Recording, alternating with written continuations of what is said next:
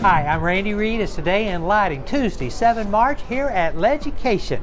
We're sponsored by Qtran, where the majority of their lighting products have the Declare label. Here are the stories making news.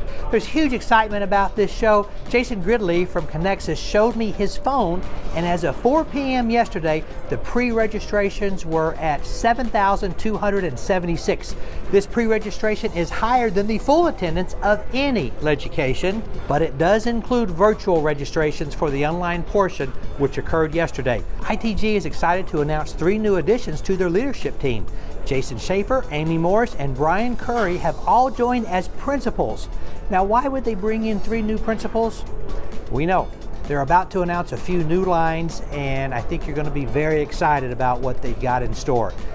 EWO is an Italian manufacturer, and today they announced a U.S. division based in Boston. Their mission is to increase well-being in public spaces through an intelligent, sustainable, and aesthetically pleasing use of light. EWO is ready to inspire and collaborate with North American lighting designers and sales rep agencies. Speaking of which, Diversified Group announced they will represent EWO in the Metro New York area, as well as Apogee and Emergilight. While we're all excited about Leducation, we just heard of a who's who list of speakers at Light Fair.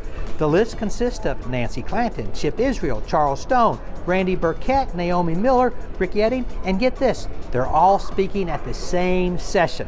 They will discuss how one can use less light in outdoor spaces. Can't wait for that.